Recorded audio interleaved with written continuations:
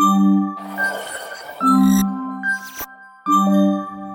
and welcome to episode 5 of ADHD Founder Talking. I'm Michael Jakubiak, founder of MD Action, and I would like to welcome my today's guest, Danny Dresner. One question, how to properly pronounce your surname? Dresner. And I've learned something which I still need to verify because, okay, guilty feeling here. I thought I'd give a little experiment on chat GPT because most people call Dresner have a D in the middle of their name, as in Dresdener, like the bank, but we don't. And people always say, "Oh, are you related?" No relation to this. And so this is always associated with Dresden, as in the town in Germany. And it was interesting because we've never traced the family that far back, but when it has been traced back, it's been traced back to Poland. So why is somebody called Dresner living in Poland? And it's nothing, according to ChatGPT, to do with the town of Dresden. It's something to do with a word to do with a lathe, and so a lathe turner was the role of people called Dresner. I don't know whether there's any connection with that. I may actually be asking you whether the root of that word, maybe it's an ancient word, I don't know.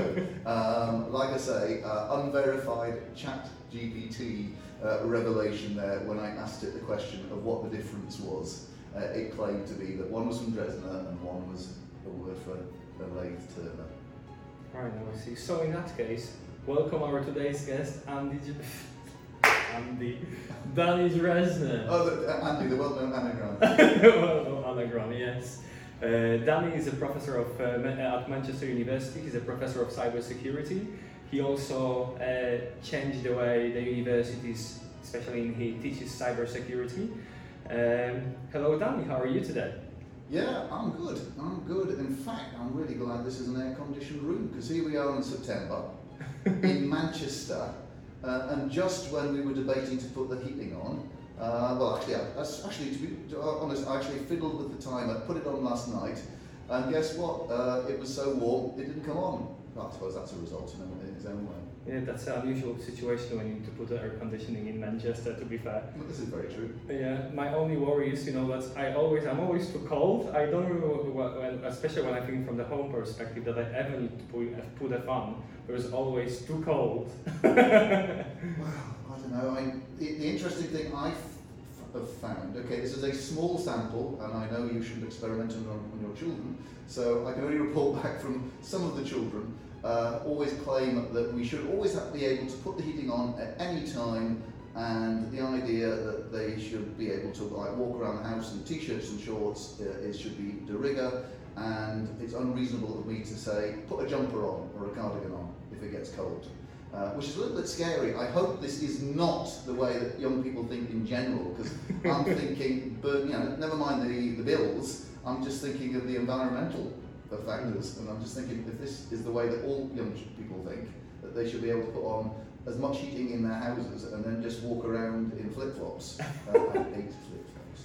Yeah, I think that would be the case if they didn't have to pay the electricity bill. Well, it's interesting because we did have the usual parental discussion where you don't pay the bills and all that kind of stuff. But I was told that if one could afford it, then one should be able to do so and not have to worry about it. Even down to the extent of why not, if you can afford it, why not just leave it all day so you come home to a warm house? And I was thinking, tech is a little bit better than that. Yeah, to be fair, I've got the timers in my radiators to heat the home before, but to be fair, I never used it. But Danny, what we're talking about today? I think that's important question. And when we look at neurodiversity and cybersecurity and all of the statistics, there's a couple of things. 34 people, autistic people I would say here, select STEM industry, tech related. When we look further into cybersecurity, it is estimated that over 65% of people in cybersecurity alone is neurodivergent. So I would like to our guests to find out What's so interesting in cybersecurity? What's nitty-gritty details? What's going on there that's attract neurodivergent individuals? So I think what we need to establish here, what is cybersecurity? What's happening in cybersecurity that attracts people, especially neurodivergent? Well, untested theory this, but it is through a lot of observation. The first thought that one might have is that there are so many branches, so many different facets, so many different aspects to cybersecurity, from the kind of the high-level organisational, even inter-organisational sides of governance and risk and compliance, all the way through to detecting and dealing with very nitty-gritty vulnerabilities in fairly obscure pieces of equipment. You would actually think that the breadth and amount of details going on at any one time in what we would label cybersecurity might be the very thing which would make it difficult for somebody neurodiverse, because it, by its sort of definition, I keep using this term, by its description, it's overloading. It's exactly the kind of thing that you would expect to be a cruel thing to lay upon somebody who's neurodiverse, because you'd have all of these inputs all going on at once. But maybe a bit like judo, where Douglas Adams would always say that the problem itself becomes the solution. He always used to talk about, if you've got a 20-stone person running towards you, the judo movement means that the 20 stones then becomes their problem as you pivot them over, and they find they're now flying through the air and have got 20 stones to try and not hit badly on the ground. So perhaps the problem is its own solution, because amongst all of that noise and all of those inputs and outputs and activities in cybersecurity, there is a need to be able just to say, right, I'm going to focus, and this is what I'm going to deal with.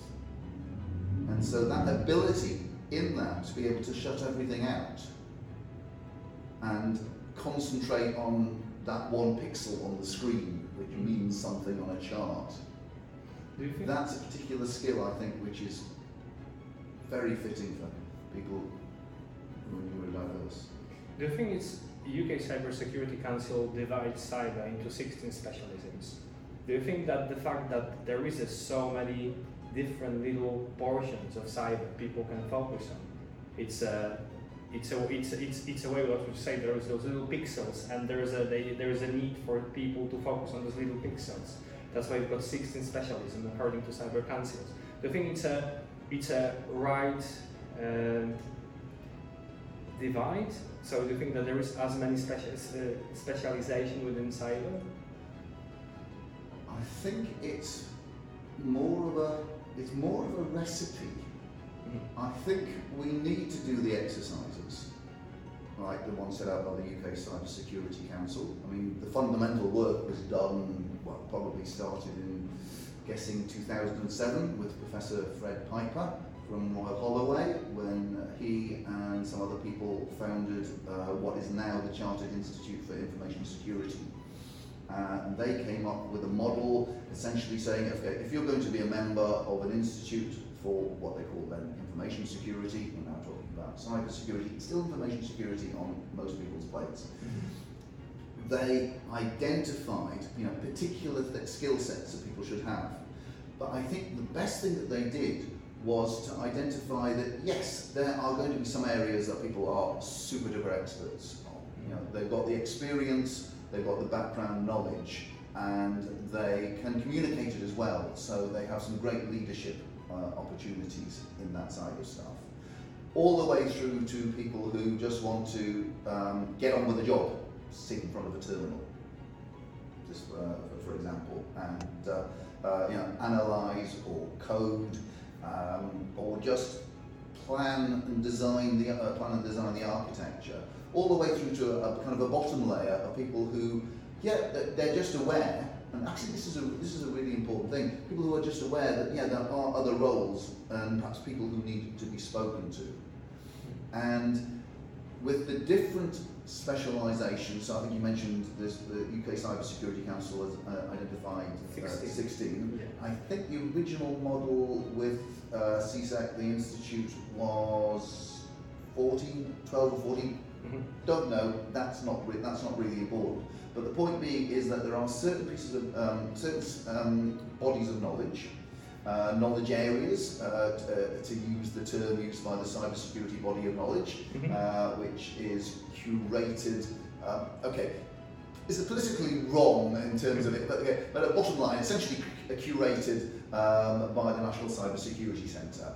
The wonderful work is done at Bristol University and other universities as well. But just simplism, national model, CyBOC. It's important to know that there are knowledge areas and you can specialise, but also to know how to make the communication and be able to navigate towards other people who will have the specialisation and the knowledge that you haven't got, which is something that actually we haven't quite cracked.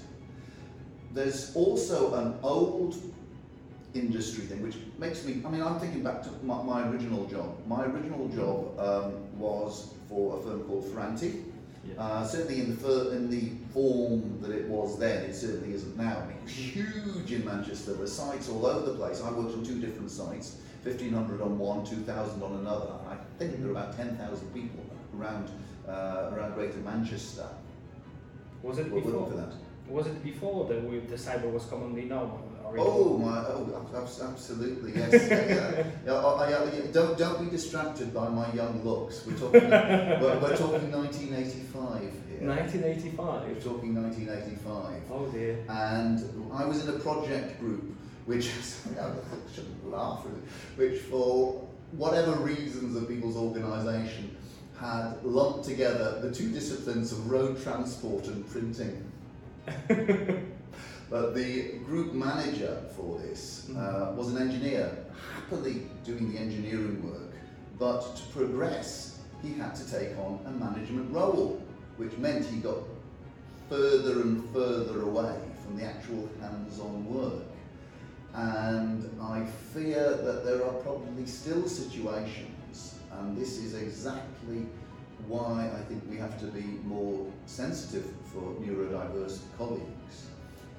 That people say, yes, okay, fine, you've got some great technical skills, or it may be more in the kind of the risk calculation and the governance areas, that to progress beyond those, money-wise and career-wise, you have to take on responsibilities for managing other people.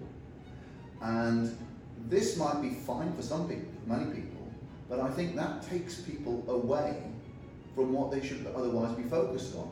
I mean, people generally go on, it's very important for people to have soft skills.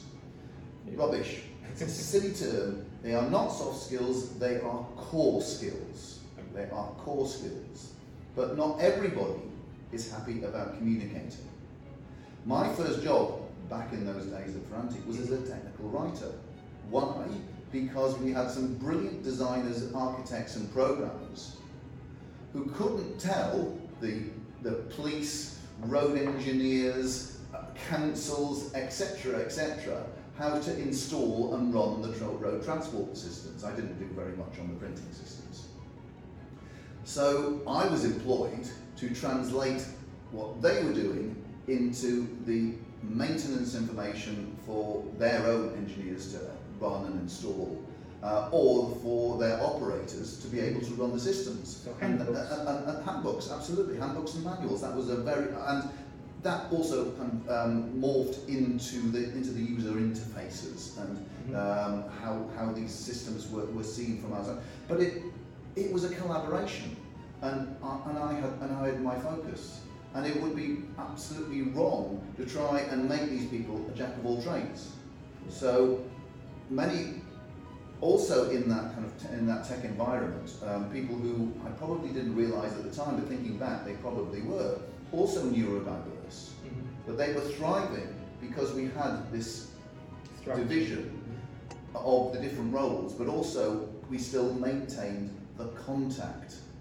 And that's what we miss a lot. And I don't think we've cracked it yet in any of the kind of industry models, whether it's the institute, whether it's the council, whether it's the CyBOC, is the navigation and being able to say, fine, you don't have to be an expert in those areas, but you know who to call. I mean, it's actually an area I'm probably pretty passionate about because it was part of the areas I investigated in my PhD, which wasn't that long ago, really. When did I graduate? 2011. 2011 I graduated. I only went back to university when I was 42. I was only 42. I mean, just between you and me, getting a 2-2 poly degree was a great achievement at the time, but they don't take you for a PhD program with 2-2. So, anyway. So just keep that to yourself, okay? Okay, thanks. So one of the things that I looked at was the aggregation and collaboration of knowledge within communities. And everybody laughed some years back, about this Secretary of State in America called Donald Rumsfeld, who said that there are things that we know and there are things that we don't know and things that we don't know. And everybody laughed when he said there are things that we don't know that we don't know. And they all thought this was hysterical. Which, okay, maybe if you haven't heard it before, then it should be a little bit amusing, and I don't think there's anything wrong in having a laugh over all of this stuff. I mean, cybersecurity is such a serious thing that if you don't have a laugh occasionally, you will probably burn out and you will feel the strain. So you have to maintain a sense of humour. I mean, having a very, gothic British sense of humour probably helps in this situation, and I laugh at things that I should be ashamed of. But it means that you've got this opportunity to realise that firstly, not everybody will know everything, but there are some people who have areas of expertise, and the skill is knowing when to call in that expertise. So we built this great system, and it works, and it fulfills all the requirements. Unfortunately, we hadn't thought of what all the requirements should have been, because we hadn't brought anybody with legal expertise in, and what we've now done is illegal. It doesn't handle data legally according to GDPR or whatever rules that it needs to. So it's this way that we traverse all of these different skills, but at the same time, it's not just the technical knowledge, and I use technical in a very broad sense because I considering communication skills in a particular way to be able to give over information about cyber or the workings of systems, all the way through to people writing code, people testing for cybersecurity vulnerabilities, people fixing those vulnerabilities. I use that very widely. So we've got the challenge of all of those different roles and all of that knowledge in the first place. But also, we've got a community of people who will look at things in different ways. And that's what I kind of love about my classes. I mean, when you look around the room, I teach mostly masters, so most of my students are actually international. But that's great because you're coming from completely different cultures. So you've got some people who are the really scary students. And I say they're scary because I open my mouth and they're writing it down.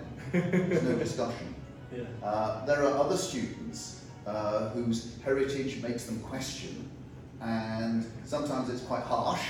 And there are other ones who, of course, are my favourite ones, who will question, but they kindly question. And I realise that yes, I have to up my game, and perhaps I have to explain something as well, or maybe I haven't thought of all the various options. But because of those different people coming at things from those different angles, that really, really contributes to the discussion and helps us to think. So one of the programs, they have to I give them a case study, fictitious case study, and they have to design the architecture for this. Throw them together in those different groups, But it's not just the technical knowledge, it's that cultural background.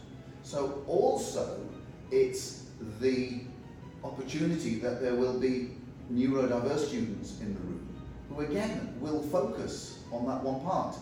The important thing is giving them their voice and being able to come out and be able to say in this friendly environment. And this is one of the things that we need to encourage more and more. Yeah. The cybersecurity world is a challenge, mostly, not all, but mostly because we're in an adversarial situation. There are bad people who want to do bad things with systems which are otherwise meant to do good things. So, what the worst thing that we can possibly do is fight amongst ourselves. It's not to give each other the right opportunities.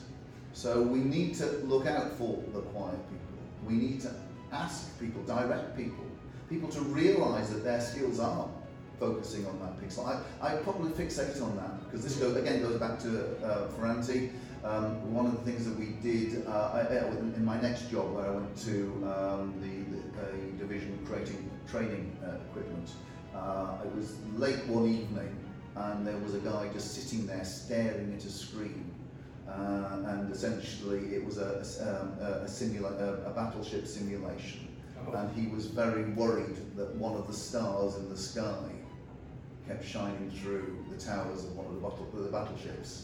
Well, we were talking like pixel type of stuff, yeah. But it's the patience to deal with that kind of stuff. Coupled with the people who are having the big ideas and working and talking and the respect which is required between. I think one of the problems that we have in society, one of the most misused words, is tolerance. So people are very different, and we're told that we have to tolerate differences. No, we don't. We have to respect differences. In fact, we have to more than respect things. We have to actually nurture and bring those differences closer, because we can't think of everything all at once. Some students are used to reading, from right to left.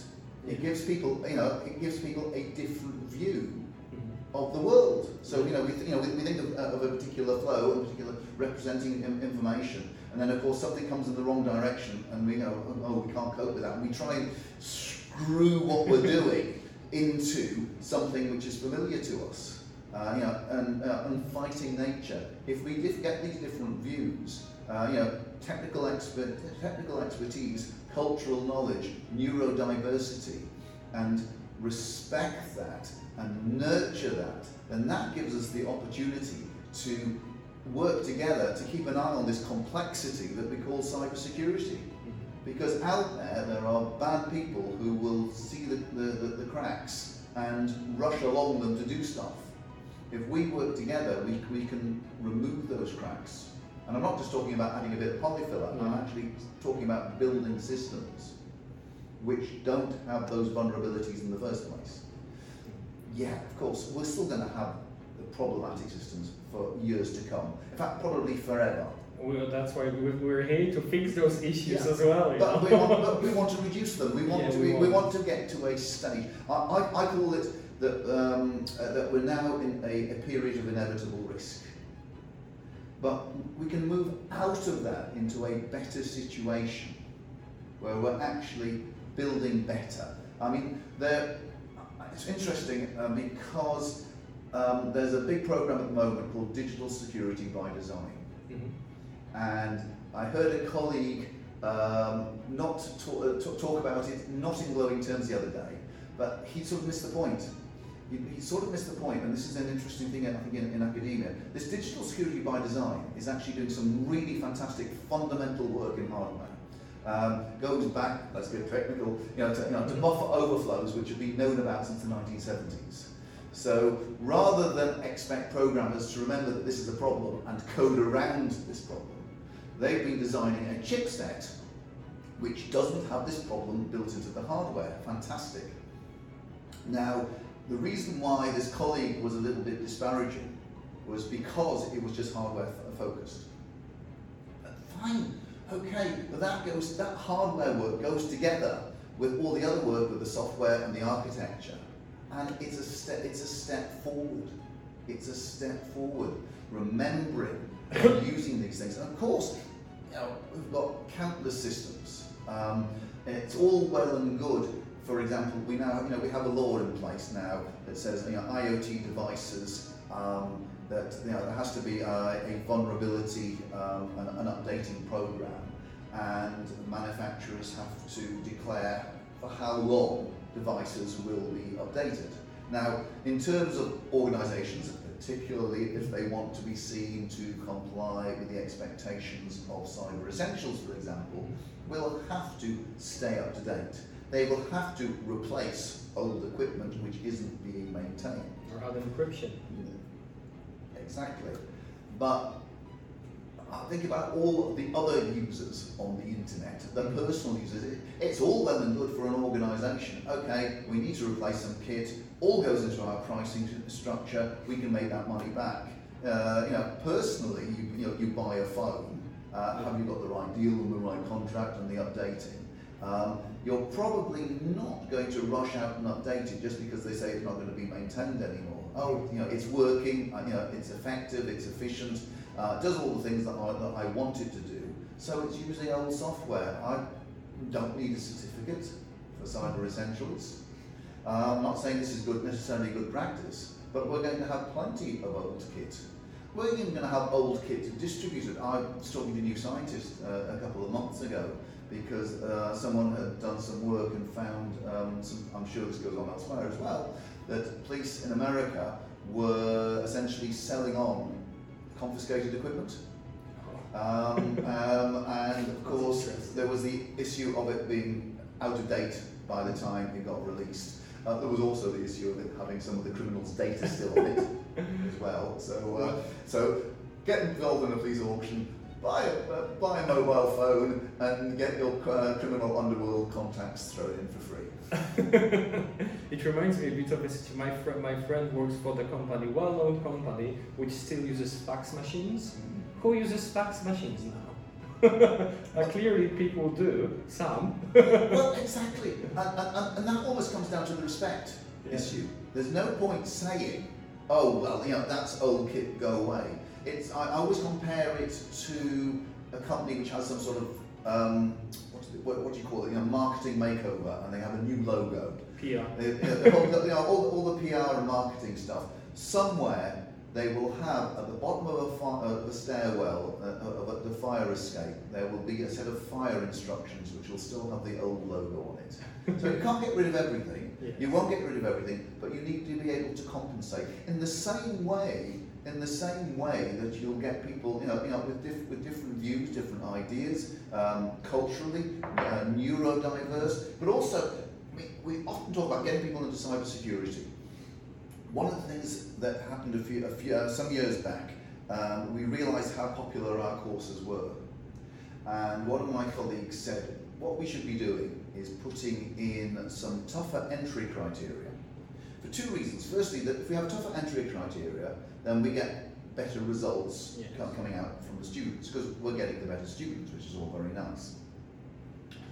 But also, we get fewer students, because it's harder to meet those entry criteria. There is also a danger when you think about it, that the way how neurodivergent individuals approach tests and exams, sometimes it may be very difficult to pass through this moment, even though they may have the right skill.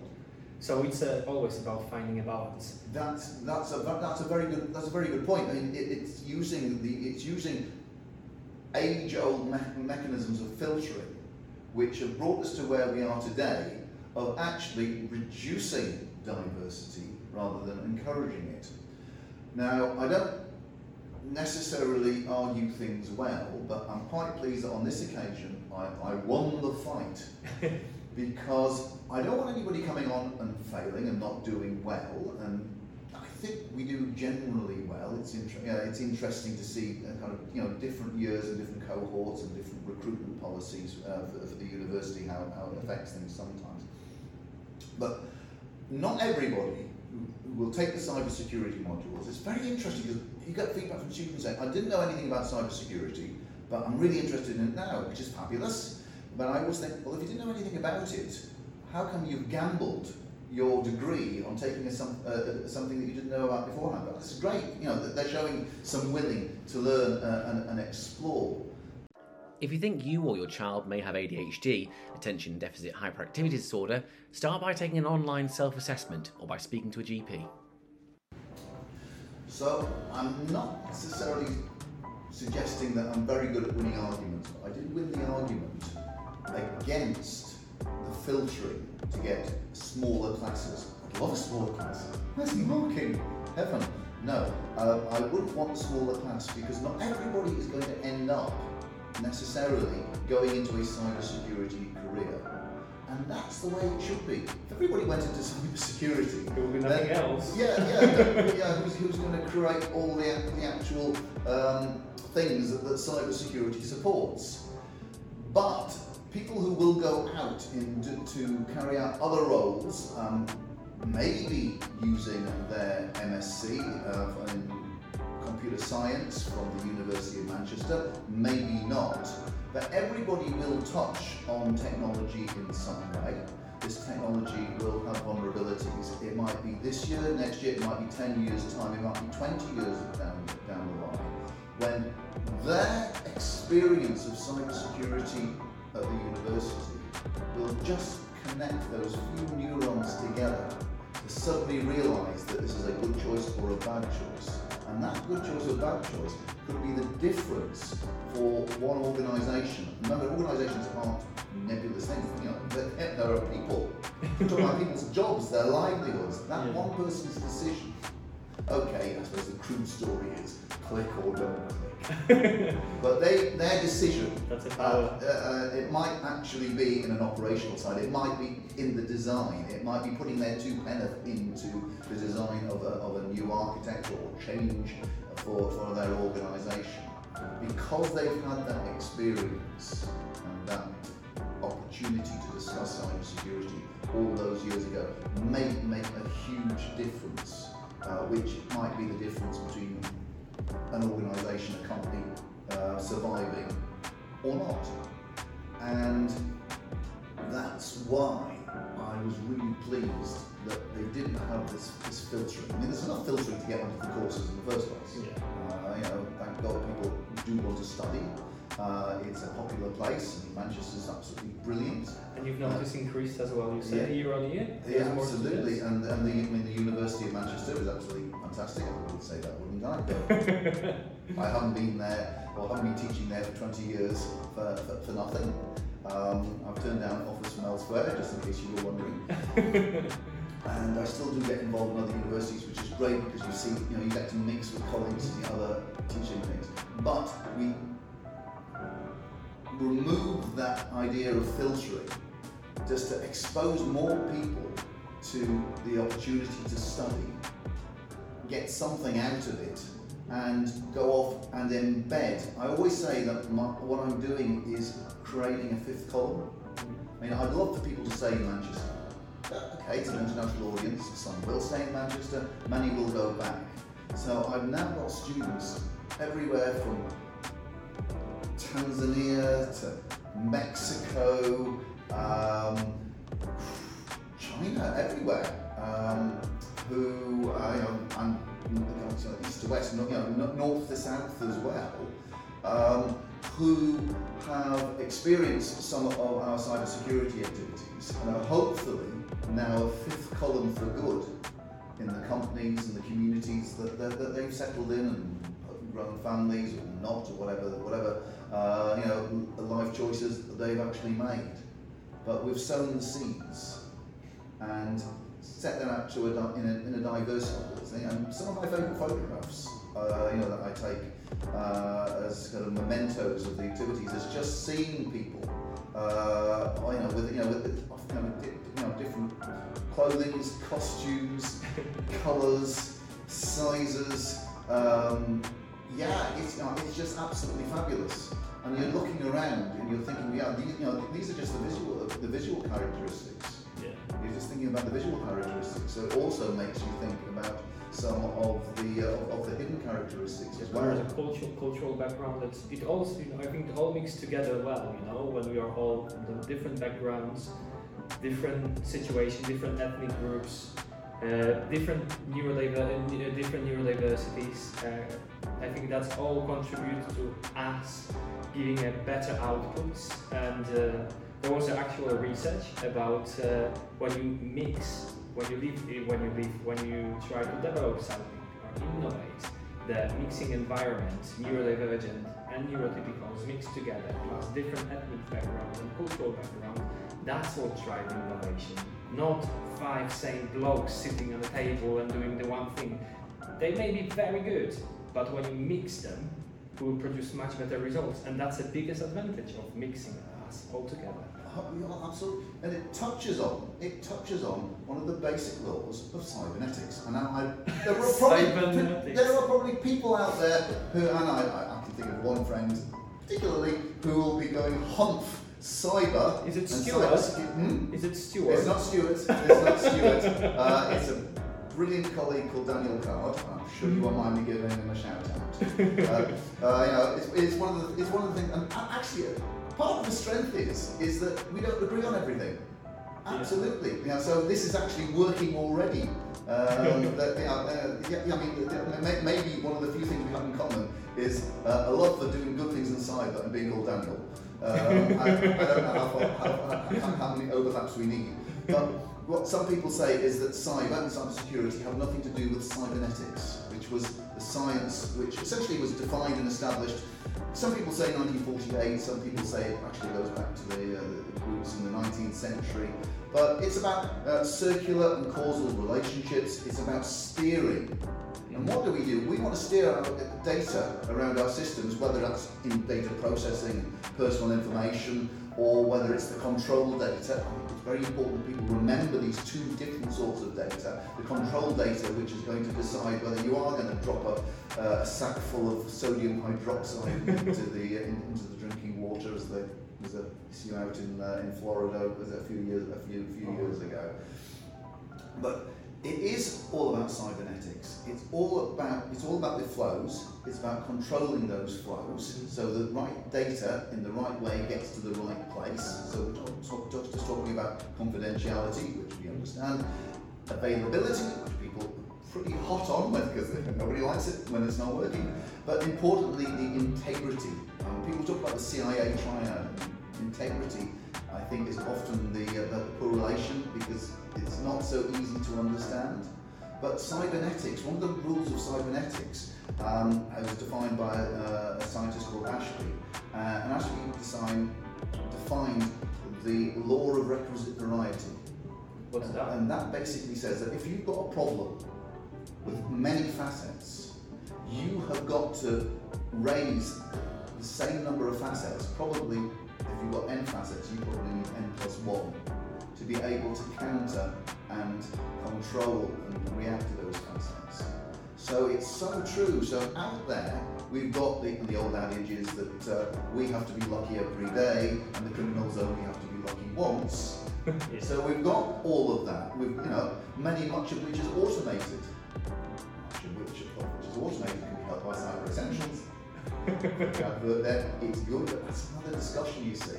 It's interesting that people get diverted and you give them a few simple things that they can do, but they want those few simple things to be like a magic wand and a silver bullet and to cure everything. Whereas security is a constant awareness. I love the MI5 slogan. I can't quite remember the Latin, so it was something like. Oh no, it's gone. But the English is basically security is the security is the reward for never ceasing vigilance. But vigilance is only one part of it. It's also being able to act, and that's the thing that I have against all of this talk. Is, oh yes, everybody needs to be aware. Everybody needs to be aware. Well, firstly, when we're asking people to come to their cybersecurity awareness training and don't click on this and do this, that and the other and giving them rules to follow. what we're not doing is being completely honest and saying, actually, we've built up systems with vulnerabilities and problems. There are attackers out there, and we want you to compensate for the fact that we haven't built our systems to take into account that there are attackers out there. And could you fix it now, please? Yeah. So awareness is really about kind of almost like setting people up as the cannon fodder, and it's great because then you've got somebody to blame, which is exactly what it should be. You mentioned cybernetics. There's a data security, cyber information security. Is it all different things? No, or is it not? Well, it's an interesting discussion to have. Yes, they are different things. Different levels, different layers to all of these different things. Cybernetics is not just about information security. Cybernetics, I said, is about circular and causal feedback mechanisms. Which is really what we design our systems to do. Record some information, turn it into binary. We store it, play it back, retrieve it, process it, find problems with it, correct those problems. It's all going on in loops. Cybersecurity, information security, one a subset of the other. What is really important is to remember that our focus here is about cybersecurity.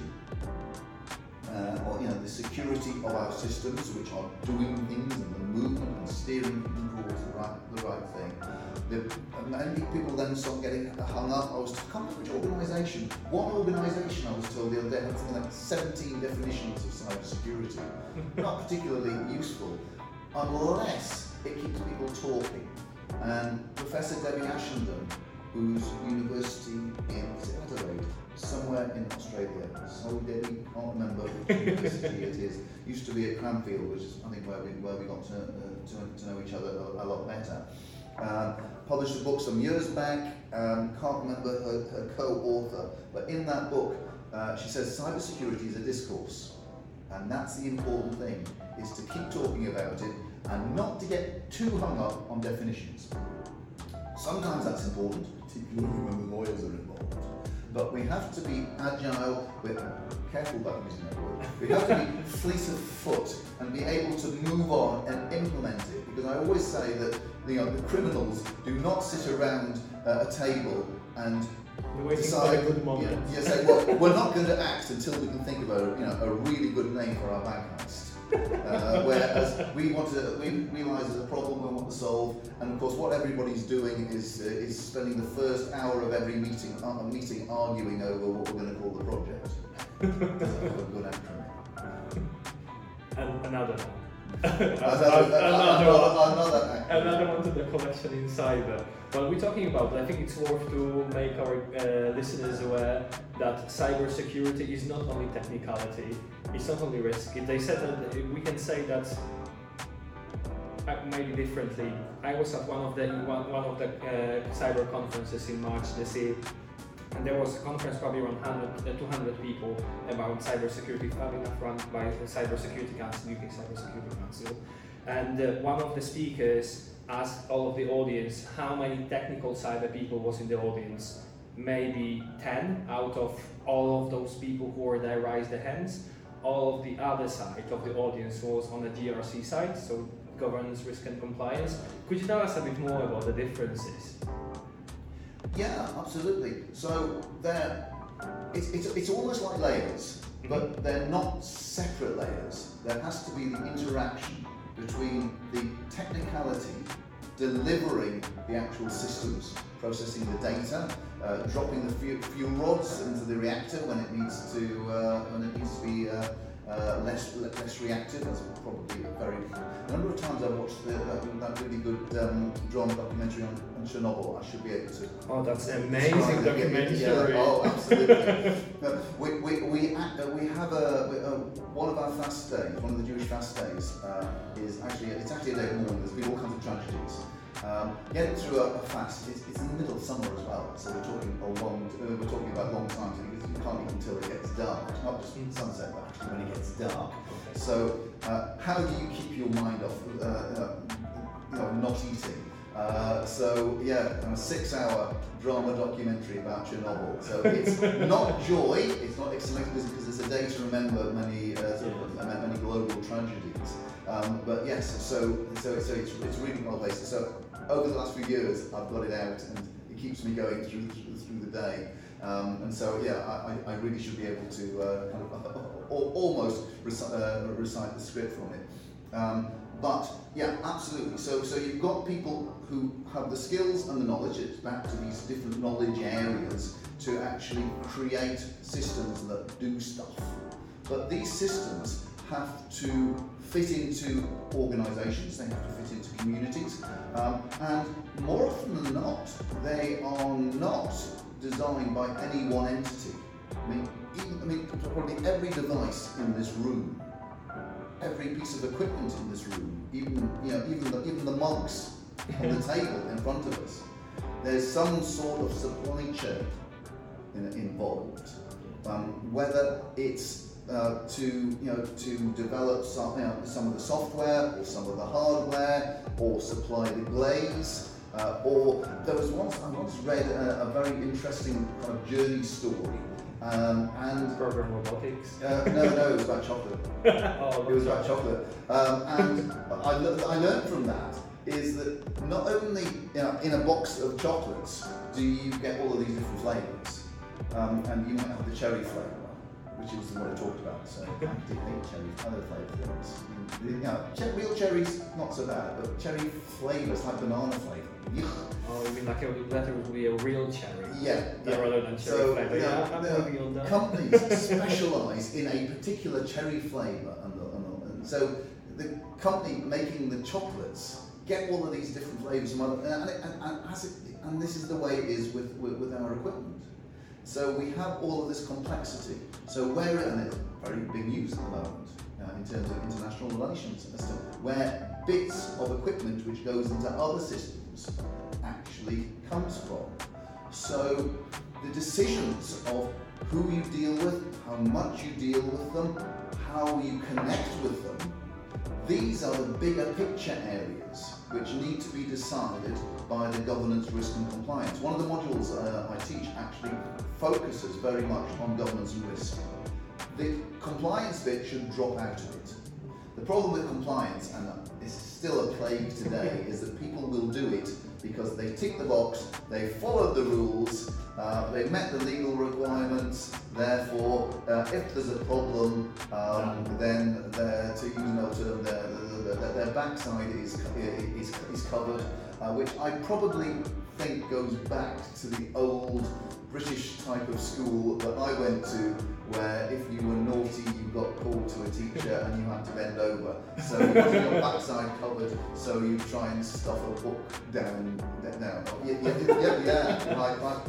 We're talking 1970s here, we're not 60s and 70s. We're not talking about Victorian England. I'm not that old.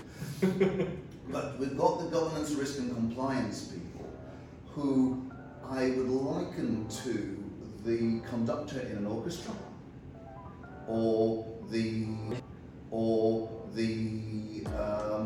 person in the red coat in a circus, who is making sure that all of these people are in the right place at the right time.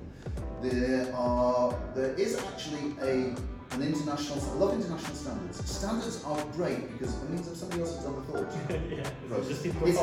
It's how people use them. And again, often people will use them and say, "Oh, well, don't want it." Well, are you doing it to comply with the standard or to fit in with this conversation? Are you doing it because you want to be as secure as possible? Notice I say as secure as possible, or secure enough.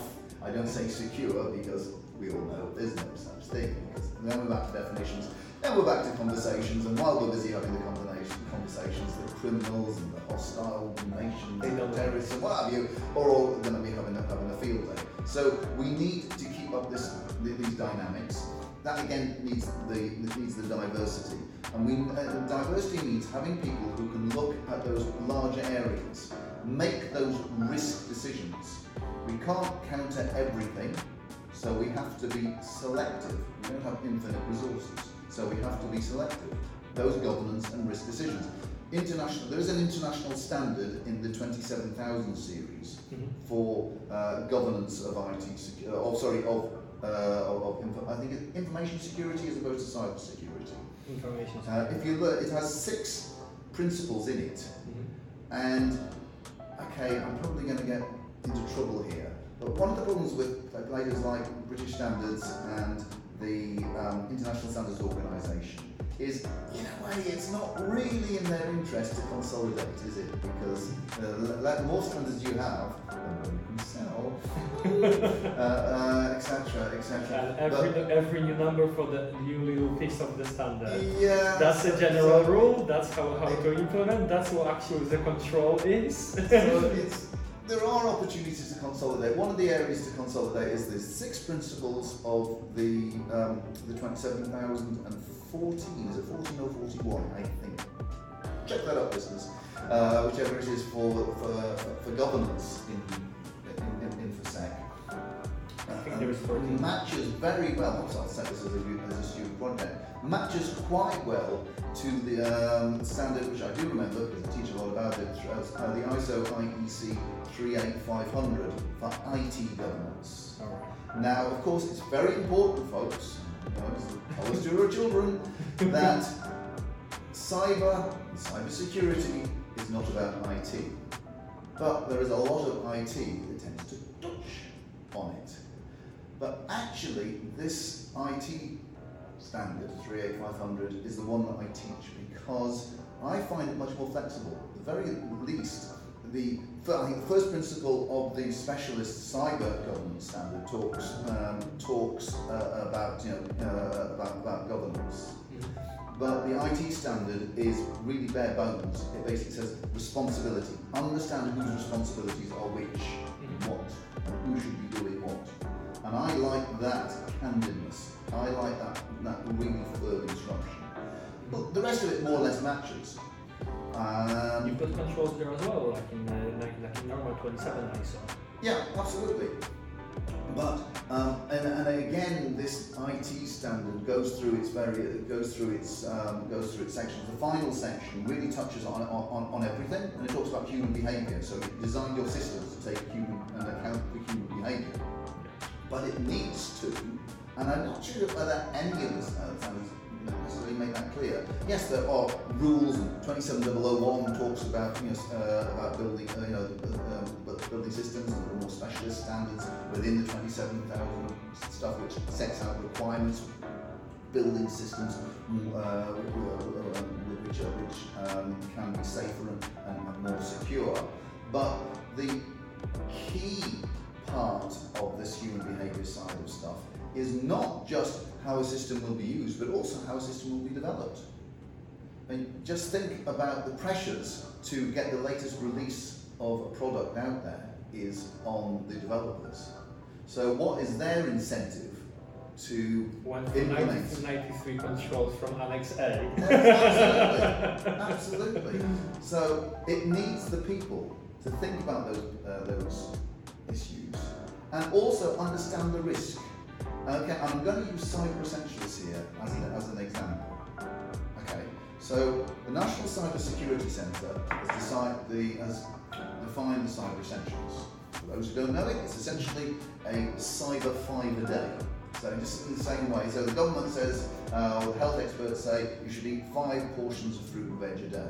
Basically a baseline. Yeah, it's a baseline. It's not going to make you fit, but it's a good start. Actually, it probably should be, I think, nearer to 7 to 10 pieces of fruit and veg. But they have to look at people's behaviours, and if you give people too big a target, they won't even start. So it's a baseline, it's a starting point, and from a health point of view, obviously, it has to go together with exercise and not smoking and drinking too much, and all of those other things, plus the things that they scare us one day in one paper, and then you get another one another day, which says no, actually, and then you've got the confirmation bias. And I love the ones which say that you should drink red wine, and I don't read the ones which say that you shouldn't drink alcohol. So where do you balance things out? Okay, so cutting through it, there are some basic things which will do some good, and the NCSC, or actually I think it was before that, its predecessor part of GCHQ, did their research, as the saying goes, and identify that Cyber Essentials, not the certificate, because that's not a magic talisman, but actually carrying out and having implemented in your systems and your kit, because it's a very technical standard, the Cyber Essentials will deflect 80% of the low-level automated internet-facing attacks. So it's a very, very specific thing. The problem being is that people tend to kind of see that and have higher expectations. And it's really risk agnostic. So we've got the hands-on technical creation, development, operation, testing, parts of the life cycle. And I love the standards here. ISO IEC 15288, because that really is a soup to nuts, birth to death of systems. Not just the ideas to create them, but also, well, what are you going to do to decommission the system? Well, I've got all of this kit, I've got all of this data. What's going to happen to it? Is it going to die a death, or is it going to be moved into a new processing environment? It's important to kind of think about these things. A little bit like it was said when outsourcing was certainly a very big fashion. One of my colleagues back at NCC Group, you always used to say, when it comes to outsourcing, you need to plan the divorce before the marriage.